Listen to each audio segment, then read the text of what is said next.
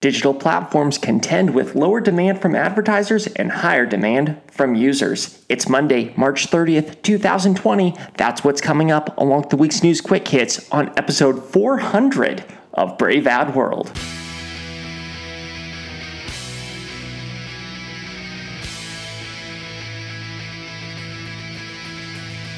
New consumers, new media, new strategies. This is Brave Ad World. Hey everybody, welcome to episode 400 of Brave Ad World, the official podcast of braveadworld.com, which combines actionable insights with some of the latest headlines in social media and digital marketing news. Every week or close to it, I take the top stories, provide a recap, and then share insights as to what those stories might mean to us as marketers. My name is Taylor Wickert, and here we are, 400 episodes into this thing that I do every week. So it's good to have you with me. I'm glad you've been on this journey. I've learned a lot just by following along what's going on, articulating some thoughts, and hopefully you've learned a lot too. So it's episode 400. I'm going to do what I always do and talk about the stories that happened this week. So obviously, there hasn't been a whole lot of news in this area because there's been a lot of news in other areas. But this week, I did want to talk about the digital platforms and how they're contending with lower demand from advertisers and higher demand from users. So despite record traffic, social platforms, they are definitely feeling the pinch of the coronavirus, much like every other business, much like every other person.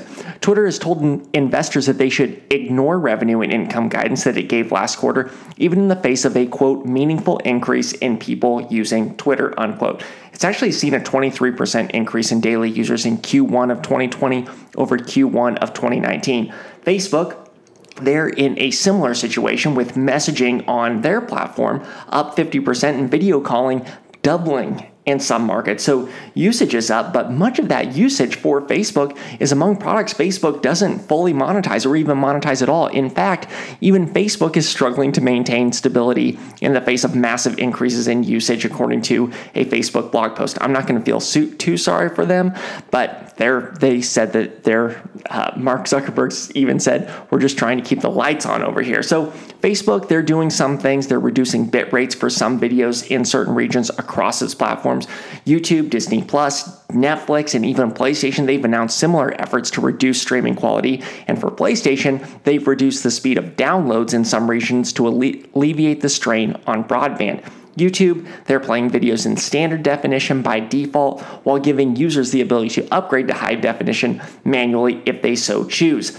Digital services and platforms, they're in a really interesting and conflicting situation, demand and usage being way up, but at the same time, advertisers are pulling back and users are gravitating toward private messaging more than normal. So it's not a big surprise that ad revenue for these platforms is declining in the face of the current crisis. There is hope, though. The economic situation, it is expected to see improvements in Q3 and Q4 of this year, at least according to eMarketer, and that may come with more ad spending.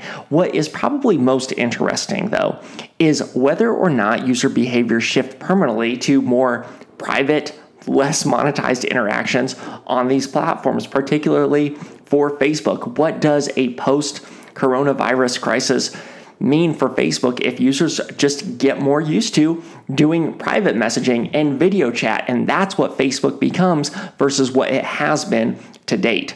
All right, that's it for the week's main stories. It was just one. Now I'm going to dive into some news quick hits where I'm going to hit other stories that happened this week at a high level that I didn't discuss earlier. New court papers connected to a Facebook lawsuit by marketers over Facebook's artificially inflated potential reach metric allege that, quote, Facebook personnel knew for years that the potential reach metric that it provides to Facebook advertisers on its advertisement purchasing interface was inflated and misleading, unquote.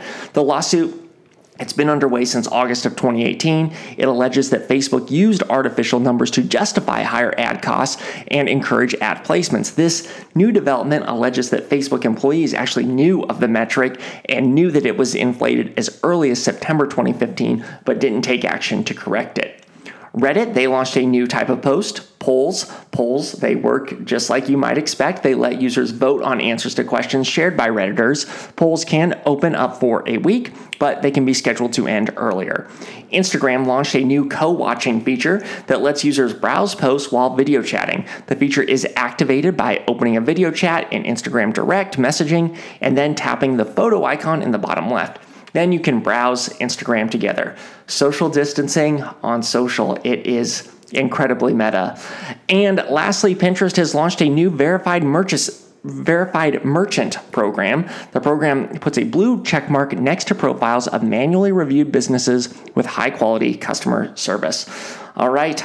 That's it for episode 400 of Brave Ad World. Before I let you go, I do want to hear from you. Send questions, send comments, let me know what you like, let me know what you don't like to braveadworld@gmail.com. And if you get a chance, rate and review this podcast on Apple Podcasts or your platform of choice. It helps me know what you think and it helps others find the podcast. I can be found on Twitter @TWiegert. That's TWIEGERT. Thank you so much for listening. Take care of yourself, take care of each other, and I'll see you again next week. Thanks for listening. For more, check out braveadworld.com.